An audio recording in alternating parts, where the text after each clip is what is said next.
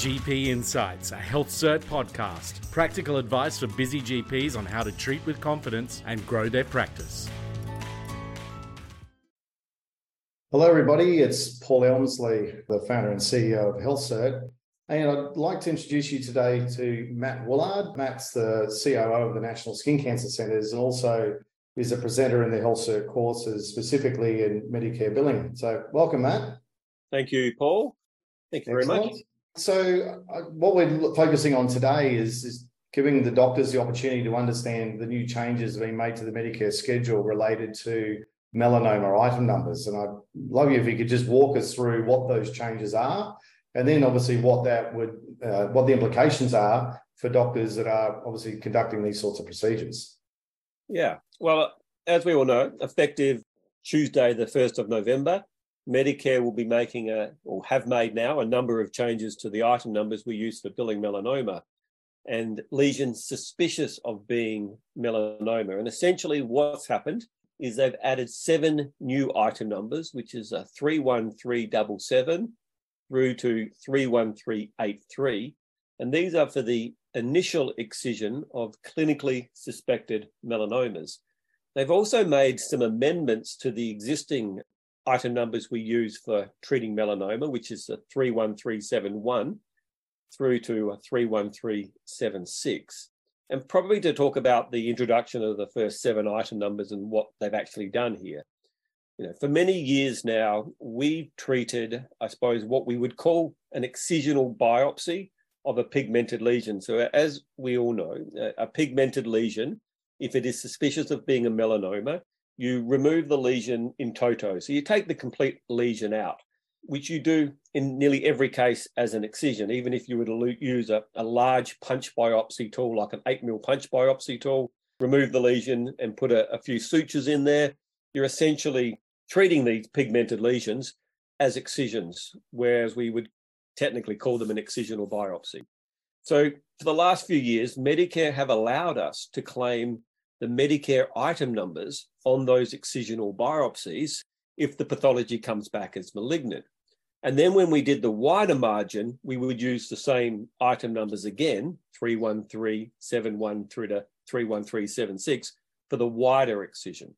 So by introducing these 7 new item numbers, Medicare are requiring us now that when we do an excisional biopsy or a small excision of a pigmented lesion that we find suspicious of being a melanoma, that we use these new item numbers, 31377 through to 31383.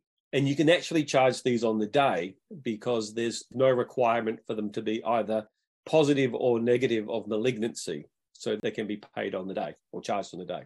Okay, so obviously previously when a doctor was doing a suspicious melanoma excision, they would do the excision and then have to wait for the histopathology to come back before they could determine the billing. So the main change is the ability to be able to bill on the day for the excision, obviously are clinically suspicious.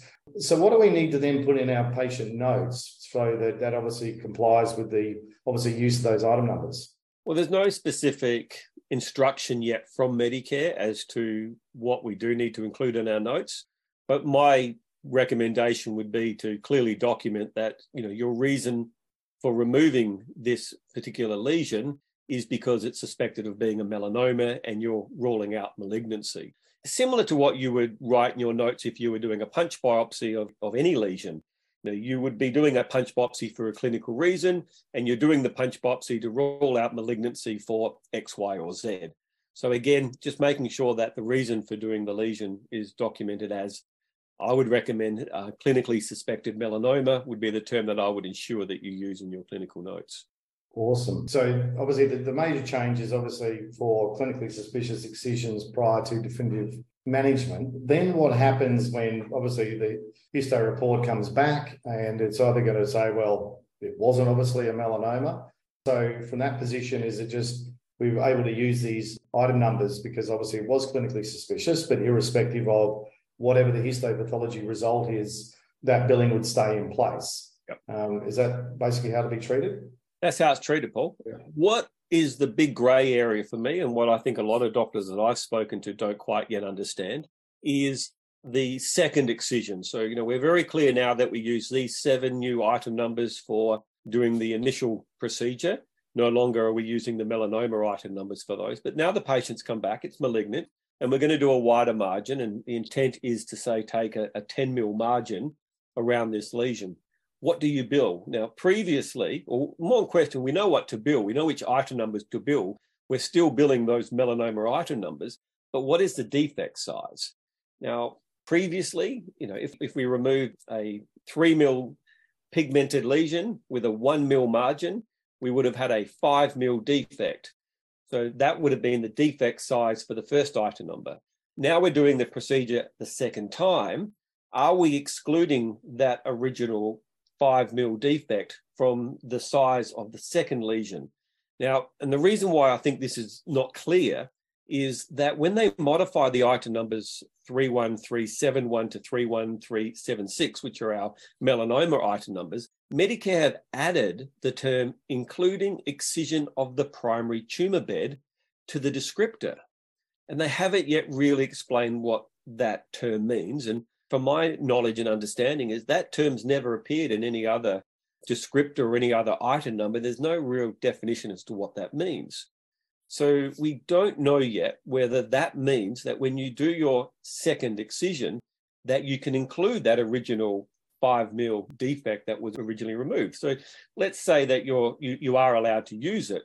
Your re-excision of this lesion, the wider margin, the defect size could be the original 5 millimeters that you've already removed, plus the 10 millimeters on each side for your margin, which gives you a 30 millimeter defect. Maybe, we don't know yet. That's the question that's unanswered by Medicare. I've asked the question along with a lot of other doctors that I've known, and I suppose over the next couple of weeks we'll get our head around that and have a better understanding. Awesome. And any other, I suppose, hints, tips, or things that wanting to share with doctors with relation to these changes? A list as long as my arms, I suppose, when it comes to what I see going on in our practices. Definitely a big focus, or a big, not I would say a focus, but I've seen doctors become a lot more aware recently of how long their actual consults go for. Many years ago, the difference between an item 23 and an item 36 was complexity.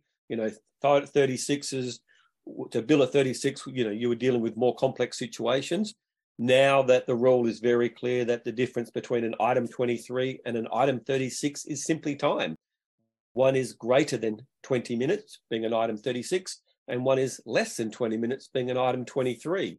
So I do see a lot more doctors, being very aware of, am I spending 15 minutes with the patient, or am I spending 22 minutes with the patient?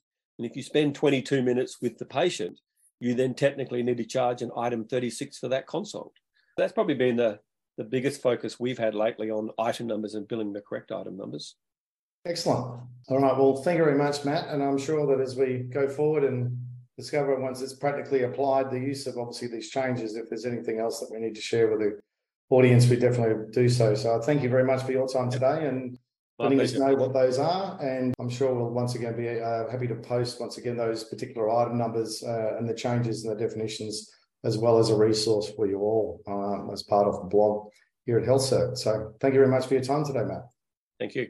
Thanks for listening. If you like the podcast, please subscribe so you can get updates whenever we post more. And please share it with others. And for more info, please go to healthcert.com.